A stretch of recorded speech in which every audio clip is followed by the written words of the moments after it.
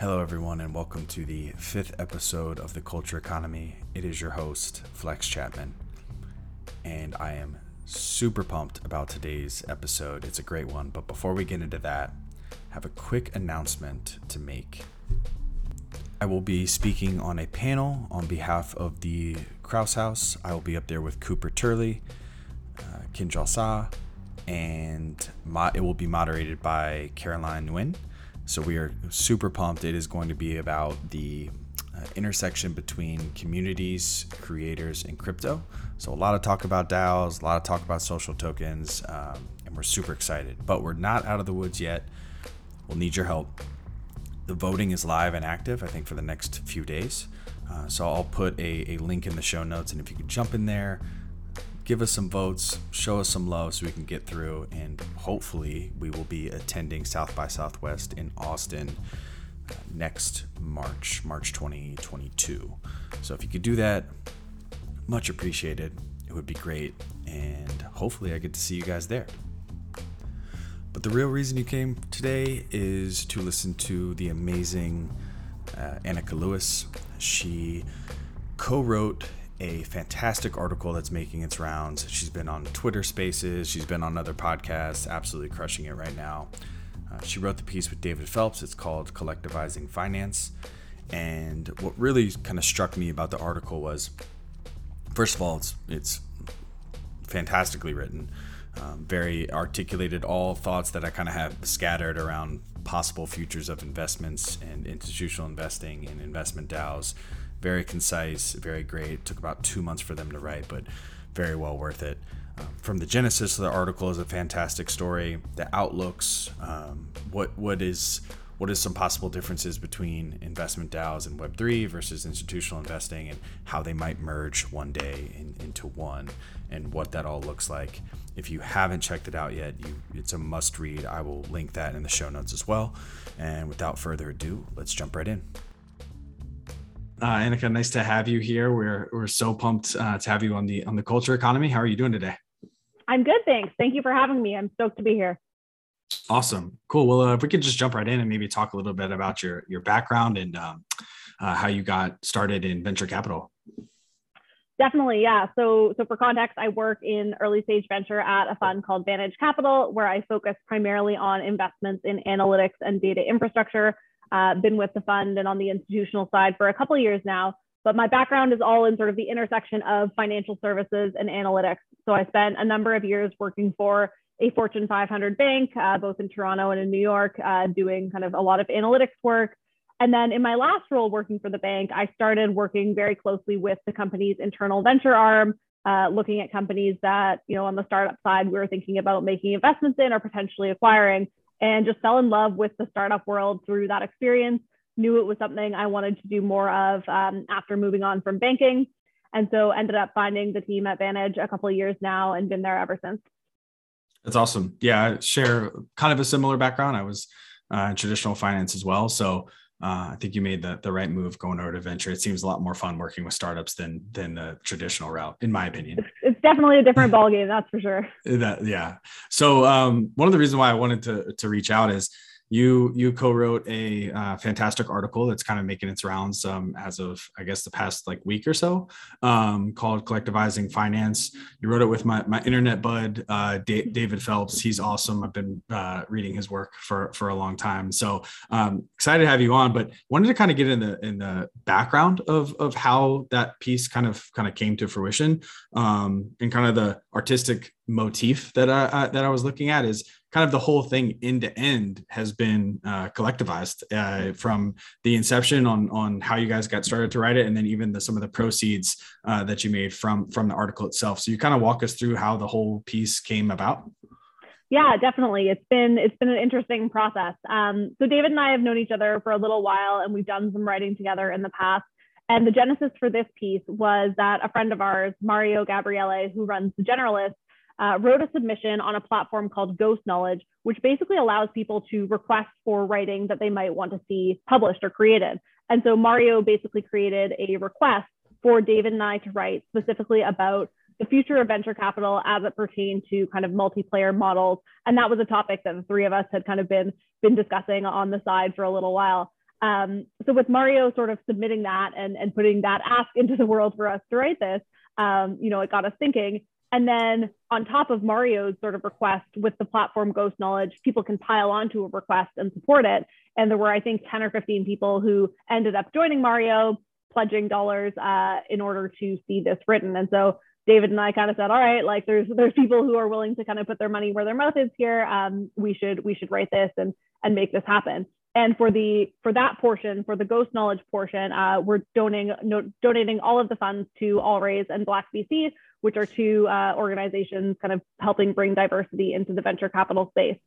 So that's sort of the genesis of how this came to be. That Ghost Knowledge pledge, I believe, started off back in June, so a couple months ago. And since then, we've been kind of co-writing, on a shared Google Doc, just jamming on all sorts of ideas.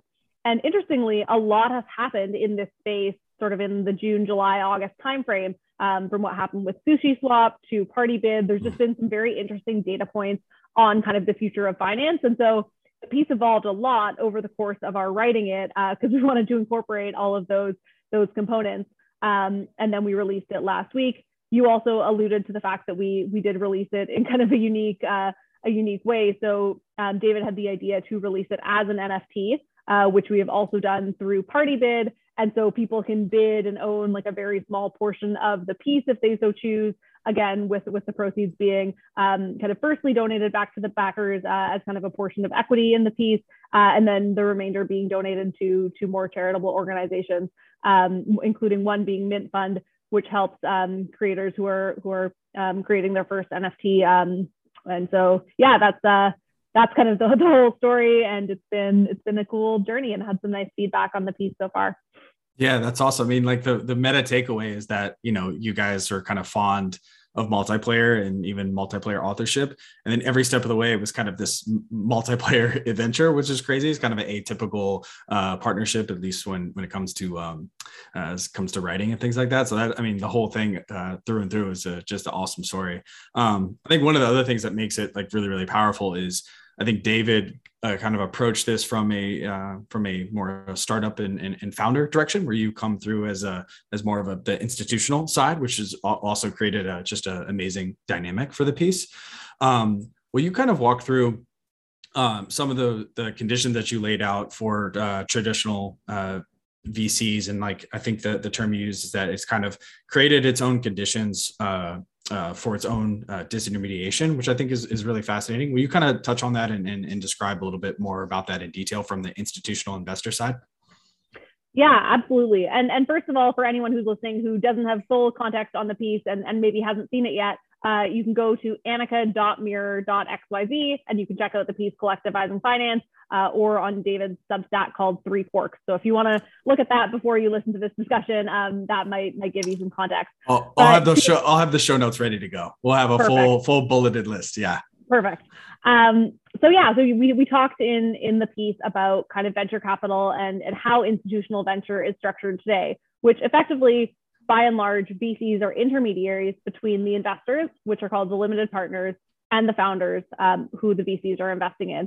And so the VCs will, pick startups to invest in. The limited partners will be the ones who are actually investing the dollars, and the VC is sort of the intermediary there.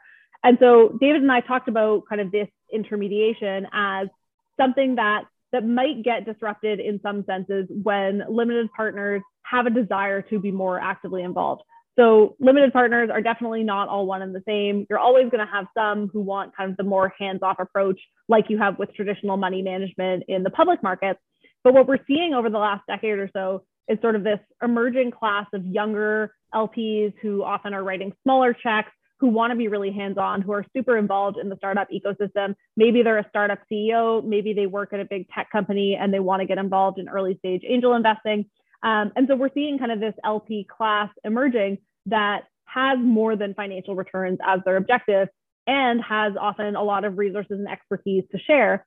And so kind of what our thesis is that there's an opportunity for venture to kind of really take better advantage of the limited partners who are in these types of roles, and reward them through things like carry sharing, which could happen through tokenization. DAOs are another structure that might enable this. So there's all sorts of kind of fundamental, structures that could play a role here. But I think the general thesis is like, venture capitalists do add value in certain cases as an intermediary, but there may be some limited partners that have a desire to be less limited and to be more involved in the day-to-day, and they should be compensated for that. Sure. And like, I think you definitely hit a home run with that one, because the DAOs is kind of an interesting model for that. Like, I'm a co-creator in a DAO, and I was just like incredibly surprised, and I'm a contributor for a few more. I was incredibly surprised the diversity of skill sets and talents that approach. So people that kind of funnel into DAO, especially as it is today, they have a certain kind of mindset to be willing to be experimental and use their spare time to actually push things forward. And so if they contribute either, I'll say they're not looking to necessarily only contribute financially. They want to actually get involved and use their skills that they've accrued over the years to actually push the DAO forward. And what's interesting about the investment side of things is that you could do that across multiple investments rather than just one. So it's kind of an interesting thing. And so leads me into my question is that traditional VCs right now, for the most part, tend to be kind of like on this kind of introduction layer, I'll call it, where it's like, hey, you should connect with this person and maybe they could help. But what's interesting about DAOs is like one that comes to mind that we talked to called Angel DAO is that not only do they make their decisions pretty fast as far as funding, but they contribute to open source software to whatever you're building too. So whether it's your core product or proliferary products that you could build and actually open source them, which I thought was a fascinating model. That's a really, really distinct and massive advantage. So kind of a two-part question is what are some other clear advantages that you see with instruments like investment DAOs? And then also on the flip side, from an institutional perspective, what are some things that are core to the institutional model that are going to take longer time to disrupt? So clear advantages on the investment DAO side of things, and then what is clearly distinct on the investor side that kind of still makes them have a competitive advantage in the as far as investments go.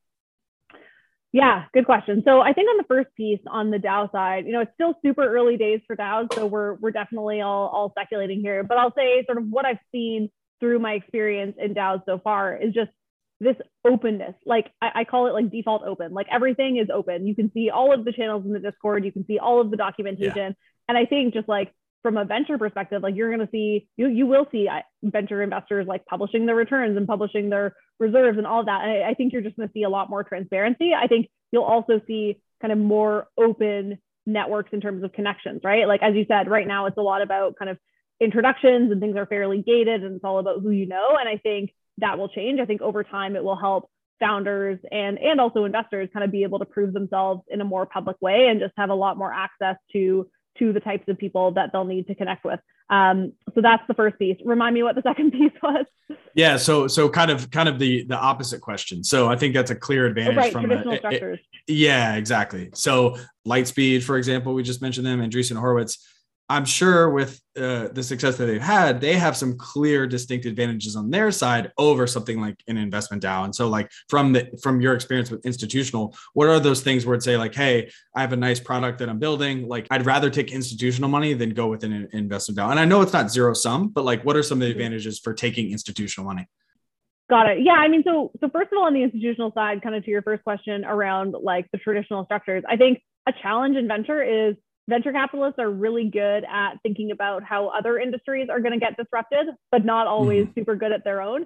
I think, there's still a lot of things in venture, and I talk to other investors about this all the time on how we do reporting and things that could just be like so much more automated. And even incentive structures, are sort of generally pretty vanilla with fairly little innovation. Across the board, I would say there's definitely funds that are exceptions to that, but I think in general, VCs have been sort of stuck in our ways. And so I think that is one challenge. And I think things are starting to change even in the Web2 world, like with what AngelList is doing with carry sharing, whereby you can actually share carry as a VC with your LPs if they're kind of contributing to the company's success in a certain way. I think that's a great step in the right direction. And so I think like there's a number of kind of evolutions that will happen before we're in like a totally Web3 based investment world. To your second question around like for a founder, what's the advantage of kind of taking capital from a DAO versus from a traditional VC? I think they're going to offer different value propositions, right? There's always the question of brand, and having a name like a Sequoia on your cap table and having that fundraising announcement out there will attract great talent and does open some doors. And so I think it'll be interesting to see how brand evolves, and will individual investors have more of a brand, and you'll think more about specific names that are on a cap table versus a fund's name. And I think in today's world, like talking 2021, when DAOs are still very nascent, I think there's a lot of coordination benefits you get from a traditional fund, right? Like you just, the kind of in terms of rallying up other investors, bringing together around, writing a term sheet, all of that. Whereas the DAOs are still figuring things out. And so I think that'll change over time. I think both will coexist for a very long while. But I think it's early days. And as a founder, if I were a founder today, putting my founder hat on, accepting capital from a DAO, there's just so many questions I would have because it's not even like totally clear what an investment DAO is yet. So I think that's what I would say for today's environment. Yeah, and then as you were saying, I think one of the glaring advantages is that from a regulatory perspective, VCs have it figured out, but there's kind of there's some to say that it's up in the air is an understatement right now. And so taking that, I don't know if it's I guess it does pose some of the risk from a founder's perspective, but it certainly poses risk from an investor perspective, right? Because tokenization, it's like, okay, how are we going to do that without all the regulations that traditional VCs have to go through to get up and running? So that's a really, really valid point. The brands, and I would say, like, even leaving the venture model aside, like on tokenization, like before you think about who's investing in the token, there's still so much to figure out on security tokens versus utility tokens and how the Howey test works and all of that. Like it's just still incredibly early. But that said, I'm excited for the future and for where tokenization will take us. Yeah, agreed. Definitely pulling for it. Let me see. So the brands is really interesting. I want to kind of go back to that for a second. So it's like these Andreessen Horowitz, which like it's no secret that they're making a big kind of media push, right? Like huge into podcasting, huge into blogging, and I think others are kind of doing kind of a similar model. So will you describe what it means in detail for like have these VCs having a kind of branding power, and like what that does to all the maybe not so popular VCs who can't really carry that power? Is it going to affect deal flow? Is it going to affect what kinds of industries that they can invest in? Because I think it's a really strong point that I hadn't previously thought of. Yeah, I think you're always going to have in any industry kind of the few, blue chip names that everyone looks to and sees as beacons and shows as proof of validation, right? Like I think in venture, those are kind of some of the big names that you have. And by no means does every company that those firms invest in succeed, but it has been historically a marker of many successful companies. I think for smaller funds, honestly, like us, like we're a smaller Canadian-based fund, we need to find other ways to differentiate, right? And so whether it's through hiring or through network or through deep sector expertise and go-to-market expertise within a specific area, maybe it's working with super technical founders that aren't able to translate their story into the business side. There's a million different ways VCs, claim to sort of add value. And I think it's about finding a niche and founders that are excited about that niche. That's how you can compete kind of beyond brand these days. Because as we all know, like capital right now is plentiful. There are lots of dollars out there. It's VCs chasing founders, not the other way around at this point in the cycle. And so, venture funds are definitely having these conversations top of mind for how do we get into the best deals relative to the others. Yeah, totally. And we're still so much in the nascent stages. Like it's really sometimes hard for me to step outside and realize, hey, there's a ton of other really cool projects and spaces out there that aren't Web3 related. So like there's a ton of capital, to your point, out there where people are kind of VCs are chasing those founders in those industries. Their tokenization may not even be applicable at all. And in fact, probably most startups it's not. So it's really hard to kind of.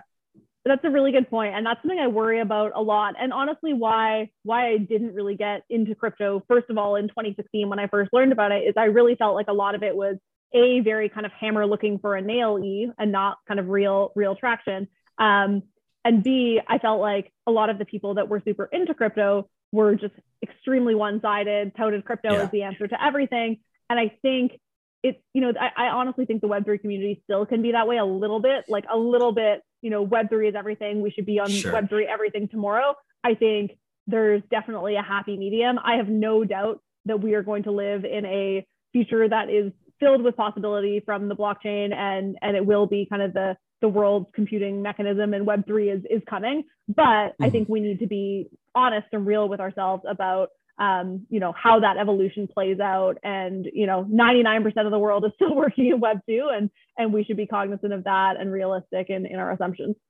Yeah, it's really hard, especially my Twitter feed. Personally, it's just like, you would think that that's the only thing going on in the world right now. And totally. It's just like, and when I explain to my friends who are in tech, who've never heard of MetaMask, I'm like, oh my God, okay, like this is still new. Like we're still new here. Yeah, you really got to leave the world every so often to realize how deep you are into it. I know. Well, if you have any tips, let me know, because I'm very, very much in this world. Yeah, that's really, really interesting.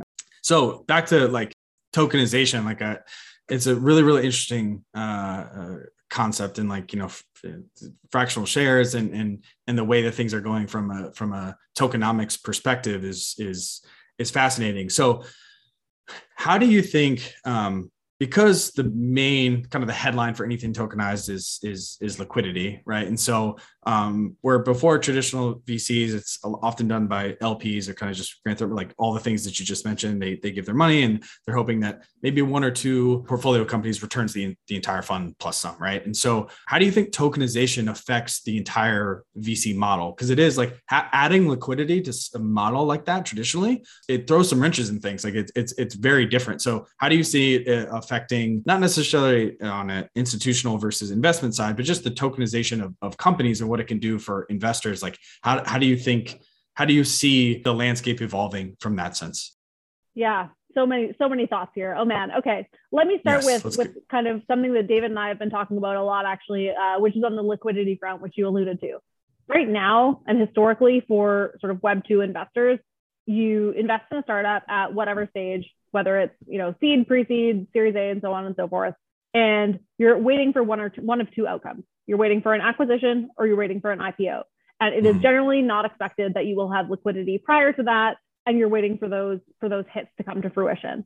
Over the last decade, like even in the Web2 world, we have started to see more of a blurring of the public and private markets. You have your private share sort of marketplace platforms like Forge and SharesPost, where institutional investors can trade shares, often in slightly later stage companies, and kind of buy them more like on the public markets, though it's still very, very manual and kind of not automated today. And increasingly on the public market side as well, you see more venture-like companies getting listed publicly, right? With like SPACs that are happening, and that kind of being the major trend with, and even here in Canada, some reverse takeovers, things like that, right? So you're seeing both kind of more public market-like behavior in the private markets and private market-like behavior in the public markets. And I think tokenization is a construct that sort of allows for the evolution of that, and potentially for these worlds to blur even more, right? Like you can imagine that if you're a venture fund investing in something that already has a token, you now no longer necessarily need to wait for an exit. You can just sell your token and have liquidity. And so maybe investments going to zero becomes a thing that is less frequent, because people just can sell off something, maybe even at a bit of a loss, rather than kind of taking the full hit. So I think tokenization will play a huge role in how kind of the venture market looks in the future. Even today with crypto companies, instead of a simple agreement for future equity like we have with traditional private companies, you've got these SAFs, which are simple agreements for future tokens for companies that haven't yet done the token sale. So already things are changing, and yeah, I think it'll basically just lead to kind of private and public companies being funded in a way that is more one and the same over time. Though I expect the evolution will still be gradual, because NASDAQ and NYC, like all of that infrastructure isn't going anywhere, at least not anytime soon. But I think this is an interesting kind of point in the evolution of private and public markets.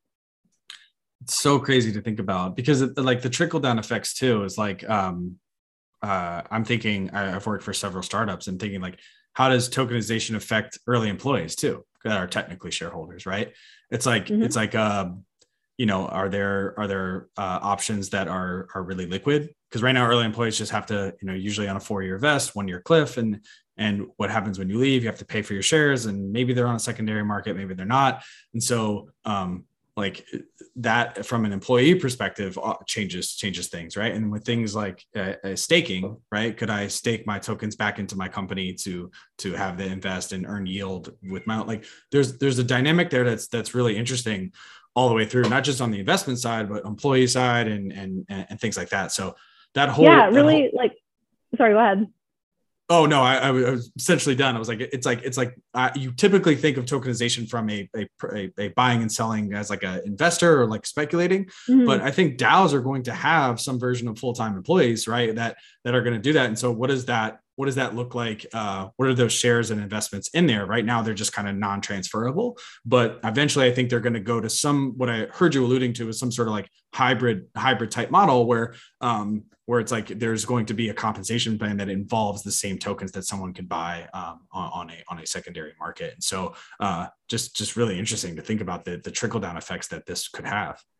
Yeah, and that's just it. Like all of this, the piece was largely centered around venture and the future of venture, but all of this tokenization affects anyone who is a shareholder today and anyone who might be a shareholder in the future, right? Like in crypto, we do talk about, giving ownership to customers more and to early fans and kind of having them be equity owners rather than just like passive fans or consumers. And I think that makes a ton of sense.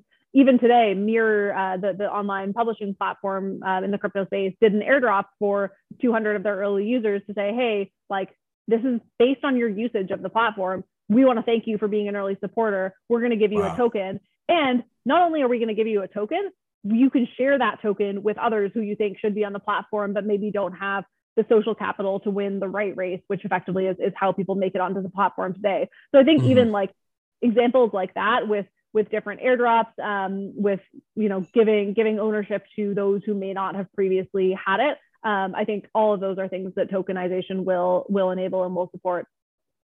I'm even thinking on the other side of the fence, right? Even with something like customers and loyalty, right? It's just like, having some of your best customers be, there's profit sharing on that side through tokenization. So it's just kind of like, it breaks down all these barriers, which were clearly defined. And now I think we're going to see kind of people experimenting with this, with non-traditional frameworks and constraints that we would have prior done before. So it's kind of a mind-blowing thing that we're on the cusp of. And if you even think crazier, beyond companies doing tokenization, like one thing I've heard people say a million times is like, man, I have so much faith in that person and their future, and I wish I could just invest in them, right? Like I wish I could buy, a share of Flex, right, and have upside in your future success. And like this potentially enables that, which like gets into all sorts of crazy, regulatory things and like what does the construct look like? But like you could imagine that this is where things are headed, and it's not just companies that have ownership associated with them. So yeah, it opens up a ton of doors. I think I'm up 200% after you mentioning my name on the podcast, by the way. So, so thank you. I should have invested sooner. Yeah, exactly. I should have warned you. This was not planned. That's so funny. So actually, this is a perfect segue. So I'm going to share like a little bit like kind of a pseudo like story and a little bit about my background, but I think it does kind of set the stage. So for the last decade or so, I've been a software engineer, and I've seen this kind of gradual, like I'm very reluctant to say, but I've seen this gradual commoditization of product teams. Essentially, like 15 years ago, spinning up a server and being able to take payments, might have taken you months, if not a year. And both those things, spinning up a cluster on AWS and taking payments through Stripe both of those combined probably in an afternoon, which is crazy to think about. So I've seen, and this is not a hard and fast rule, but the kind of the holy grail now becomes growth and distribution. Like with more and more people out there, it's like the products, right? Rarely the best technology wins out, and it's more about who can get the most eyeballs. And so what I think is really, really interesting, and that goes to the whole precipice of this podcast, is around communities and social tokens and creators and things like that. Right now, you rarely see brands or companies doing equity deals with creators, just because there's like paperwork, and a lot of creators aren't used to understanding like how, like what a vesting schedule looks like and things like that. But if you take an example like someone like Mr. Beast, who launched more hamburger restaurants overnight than In-N-Out did in 65 years, like those are the new companies. Like those are the people that if they're not launching a product themselves, they have a really strong ability to grow and explode companies just almost overnight, quite literally. So how have you seen, or do you have any thoughts on creators and people who kind of use their influence across a bunch of social platforms? How are they going to get involved in and become owners and invest social capital into some of these growing companies versus maybe traditional capital? Yeah, that's a good question. I mean, I think, yeah, so if you think about creators and investing, I think, a big part of it is just like education on kind of how they get access to these opportunities, right? Like if you're a creator, you're maybe not, in contact with a ton of brands, you're kind of doing things on your own. And so it's how do we connect creators with companies that they may want to work with, that they may want to invest in. And I think it's hard to say, but I think a lot of it is just, creator brand fit, right? How do you connect, do you connect the creators with a brand that is authentic, that they identify with? And I think, there are some interesting companies and platforms out there that are starting to do this. But yeah, that's a good question. It's still early days, and I feel like I don't have a good answer for that one. No, that's okay. I think that's another kind of trickle down effect that we haven't seen, is some of the creators I've talked to are saying like, hey, angel investing is cool now. Like it's like less about of who's doing it, but it seems like something where we've seen over the past, even, call it 5 or 6 years. Hey, I've seen this on LinkedIn or on Twitter that they're angel investor. It sounds good. Obviously there's some potential upside. But I don't know the first place to begin as far as actually funding any of these companies, but I do have this large audience. And like you said, brand creator fit is going to be massive, but it's just kind of it's kind of an interesting thought that I've there was a lot of red tape before, or I would say hurdles to do that. But now it'd be interesting to see how that plays into marketing campaigns for some of these early stage companies and how they can leverage some of the creators out there and turn them into brand advocates as well. Yeah, I will say I do worry about it too, though. Like how all of this is easy to say in a bull market. When if you'd invested in a good chunk of companies over the last decade, they probably would have done really well. But when the cycle turns and then you've got, say creators that perhaps don't have investment experience, I do worry about people kind of, getting into angel investing because it sounds sexy and losing their shirt. And I think, there's still a level of diligence required that maybe has been a little bit more muted in this era of crazy capital being around. But yeah, I mean, I think ultimately democratizing investing and ultimately collectivizing investing, which is kind of the next step after democratization, as David and I talked about in the piece, is a good thing. But I think we also do need to be aware of the risks for the average individual who doesn't spend all day kind of thinking about investment decisions and going through spreadsheets. Yeah, no, that's a fantastic point, because with a low barrier comes that's like not always a good thing, right? Sometimes these rules and procedures are set in place to protect people. So you're right, bull market, when everything's up and to the right, it's like, oh, how do I get in? And we've already seen some people, get scammed and cause a bad name for like the decentralized and Web3 space. So definitely point well taken. It's not for everybody. It won't always be for everybody, but there's an interesting angle there that could kind of play into fruition coming down the road here. Speaking of down the road, so one thing that I thought was really interesting, I can't remember if I heard you elsewhere, or maybe it's coming from the piece, but like the institutional and the tokenized communities are definitely going to live or they're definitely going to coexist. I don't think that institutional is going away for some time. What is your kind of like five-year crystal ball outlook on how companies are going to be funded, particularly in the Web3 space, and a kind of a mixture between the two? And yeah, what is your kind of fortune teller, with your fortune teller hat on? Like what does the investments into startups look like in the next 5 years or so? Yeah. Great question. And maybe I'll start with the Sushi Swap story that is in the piece. Yes, please do. Not everyone may have heard, because I think that's really interesting foreshadowing as to where the world is going. So we talked about this in the piece, but something that happened over the past month or so was Sushi Swap, which is one of the large decentralized exchanges that many folks are probably familiar with, was going to raise a big venture round. I believe it was 30 million, but it was somewhere in that ballpark. And the terms of the raise had been proposed in the community forum. People were talking about it on Discord, and it was all public, given that SushiSwap is a decentralized organization. And part of the raise involved a discount for the venture capitalists relative to the token price that it has on the public market. And this has become something that does often happen in the crypto world, where institutional investors are getting discounts on tokens as a way to kind of compensate them for the value they're adding and kind of the check sizes and all of that. And agree with that if you will, or disagree with that, but that is how it has played out for some companies. The sushi community decided they did not like the discount for this venture investor, and did not think that the financial whales, as it were, should be getting a discount in this raise relative to the public market price. And so you actually had, to the credit of Lightspeed, the fund that was going to lead the round, kind of jumping into the Discord and engaging with the SushiSwap community at large and talking about ways they might work around this. And it sounds like, I don't know exactly how it was resolved, but I believe Lightspeed and the other venture investors are no longer getting the discount.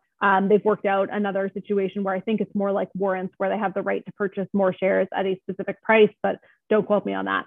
Anyway, all of that to say, I think the details are less important here. What I think is really interesting in terms of the narrative is that venture investors are having to engage with these communities in order to get deals done. The communities have a say in what these financings look like. And I just think it's a really interesting shift in the power dynamic, right? Historically, venture capitalists have written term sheets behind closed doors and just negotiated with management, whereas in this new model, where these organizations are kind of owned and governed by the community at large, the community is going to have a say in these decisions. And so, to your question around what venture looks like in the next 5 years, I think it's going to be a lot more collaborative amongst the VCs and the communities. I think VCs are going to have to get their hands a lot dirtier and actually get in and do kind of the hard work in the Discords, in getting to know people, building relationships in the space, as opposed to just kind of having power because of the capital that they have. And so, as I said, I don't think institutional venture is going away anytime soon. I think there is still certainly a role to play, but I do think in 5 years from now, fundraisers will be more community-led. We'll have kind of venture investors and communities coexisting much more, and a lot more individual investors kind of coming to the table through these collectives. So that's kind of how I see the evolution. I expect it will be gradual. And I think, yeah, the power dynamics will just change. So would you classify what happened with that? And thanks for sharing that. I thought that was really, really interesting. When I kind of heard rumblings of that going on, and then, the article really reminded me of that. And there was even a snippet in there of like actual, I think, text that was sent in the Discord from a member of Lightspeed, which was fascinating. Is this like a what is the magnitude of that event? Like, was that like a watershed moment? Like, oh my God, Lightspeed actually has to go in and interact with the people of the community to possibly get this done or keep their discount or whatever. Or is this kind of like, hey, we're so new, like they didn't really know what to do because they never really seen anything like that. It's not a big deal. Like, how would you rate that magnitude? Like, because you mentioned something really important, is like there was a shift in power there, where it's like a bunch of people with not the power that Lightspeed has is now interacting with them on a way that we've never quite seen. So from someone who's never been on the investor and institutional side like myself, that seems massive. But I would be curious to hear your opinions on that from the institutional side. Is that like mind-blowing, or is that like kind of to be expected in something as new and emergent as Web3? Yeah, no, to me, I think it's a really big deal. I think it's a huge data point. It's very possible that other data points like this have happened in other communities that I just haven't heard of, but this one was probably, a loud one on Twitter, at least kind of because of, it being kind of big players and all of this happening in public. I expect this has probably happened for a lot of other decisions that DAOs have had to make, whereby, they need community approval, and maybe those decisions didn't involve VCs, right? It just changes the decision-making process and kind of the openness around all of this. But yeah, I think it is the beginning of a huge shift, because, as I said, venture has generally been, behind closed doors, the VCs negotiating with the CEO directly. The rest of the company typically doesn't see all of what's going on, let alone like the public community at large, with literally anyone being able to step into the Discord. So I think it is a pretty important data point and story. And that's why I keep telling it, because I just find it so interesting and so different from how the world of institutional venture typically works. Yeah, no, it's crazy. It reminds me, I'm a huge basketball fan. I mean, the Cross House is definitely basketball related, and Packy McCormick wrote a awesome article about the shift from teams and ownership towards the players, and that was like a 30-year transition. But like Yeah, so as we, with super teams.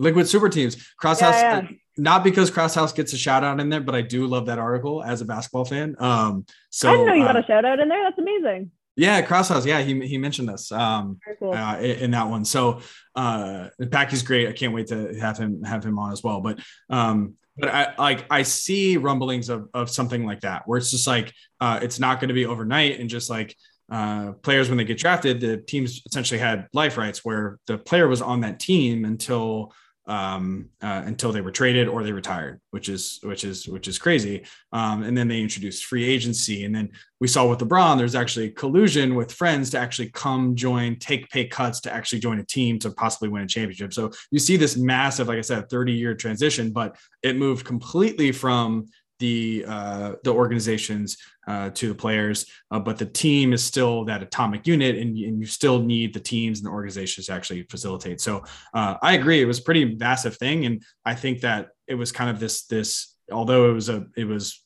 kind of a, like you said, it's a pretty big data point. There's still a lot that has to happen, has to come out, and there might be setbacks. But when I saw that or heard that, I was shocked, I guess is the way to put it, that something like that could happen. There was so much power. I guess I'll keep this one quick. But like, is that transparency from the company necessarily a good thing? Like I've been at a couple of different startups, and like the CEOs had varying levels of experience in fundraising, and some it's really quick and some it took a long time. But like part of that behind the closed doors is like not everything was transparent, and like obviously that depends, CEO to CEO. Some things everything's behind the closed doors, some things it's very trickle down. But if anyone who's a member of an open Discord could potentially have a say in something like that, is that necessarily good for the company? And I'm sure it's nuanced, but like it's kind of radical shift of how have done things in the past. So what are your thoughts on that? Yeah, I think that's a really good question. I think we're at this point in kind of the DAO excitement where everyone is just like, DAO everything, open everything, let's go. It's chaos. Let's see what happens, and open and good for the community, and let's do it. Mm-hmm. Even in the DAOs that I'm, and Discords that I'm part of, I think you see some of the downfalls of that. Less so far from like a privacy of information standpoint, at least I think just based on how early it is, and more so from like a coordination standpoint. Like it's, you have someone who participates once and then never joins again. Well, should they be allowed to see all of this information? Like there's a lot of questions like that. I expect DAOs will eventually over time become like more gated. You've got DAOs like Friends with Benefits that are token gated. And I expect we'll start to have those types of mechanisms that like control it in a little bit more of a structured way. But yeah, I think, there's many good reasons that, a lot companies today typically don't disclose that amount of information. There's also some reasons that probably are less beneficial, right? Like there's, I think in general, I would say companies should probably be more open than they typically are.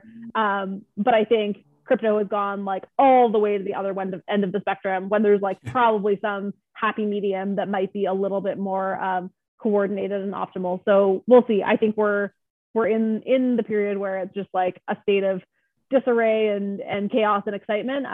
But I do expect that over time people will rethink things a little bit.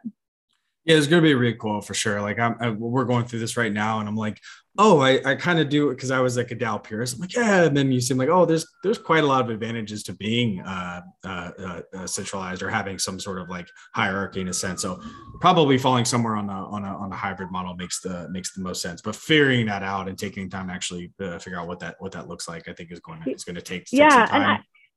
And I wrote a piece about this a while back called "Decentralization is Not Binary."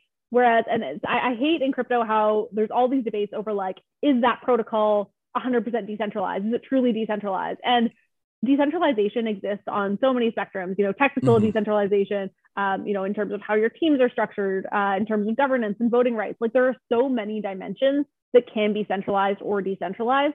And each of those in and of itself is a spectrum. It's not binary, right? Like you could have an organization that is totally vertical and just has one line of direct reports, or you could have a totally flat organization. But realistically today, most organizations are somewhere in between, right? So I think in crypto, we talk in too much of a purist way about decentralization. And I think some combination of centralized and decentralized structures will probably end up being optimal for a lot of companies and DAOs. Oh, this is great. We have my friends and I debate about this all the time. And I'm like, some say, hey, it's just not there yet, so call them, pure Web 2. Some people are only decentralized. Hey, if it's not decentralized, don't do it. I'm like, what happened to Web 2.5? Like, I think we can like ease into this. And there's some things that totally serve justice to be decentralized, but not quite everything. So I agree with that sentiment 100%. And I will read and link that in the show notes too, because that sounds like I'll have some ammo. You articulate things way better than I do. So next time we have a debate, I'll just take lines directly from your article and spew those out. I feel like that's what I do when I debate with David. Totally cheat and take their own lines. That's the way to do it. Exactly. Well, Nick, thanks so much for joining me. Like, for those, if you knew the kind of trouble that we went through, she was awesome. I was having internet problems. We tried a few times and it didn't work. So I think it's worth knowing that I sincerely appreciate that. Like, I'm sure you're really, really busy and working on your next masterpiece. So thanks for the rescheduling. It was completely on my fault, but I really enjoyed the conversation, and thanks for joining me. Yeah, thanks, Flex. This has been super fun. Yeah, awesome. Well, thanks so much. And I'm sure I'll see you on Twitter in the Twitter sphere, and we'll go back and forth. And I got to get David on too. You beat David here, which means a lot, but yeah, we'll get him on here as well. And I'm looking forward to your next post. Awesome. Thanks. Cool. Thank you.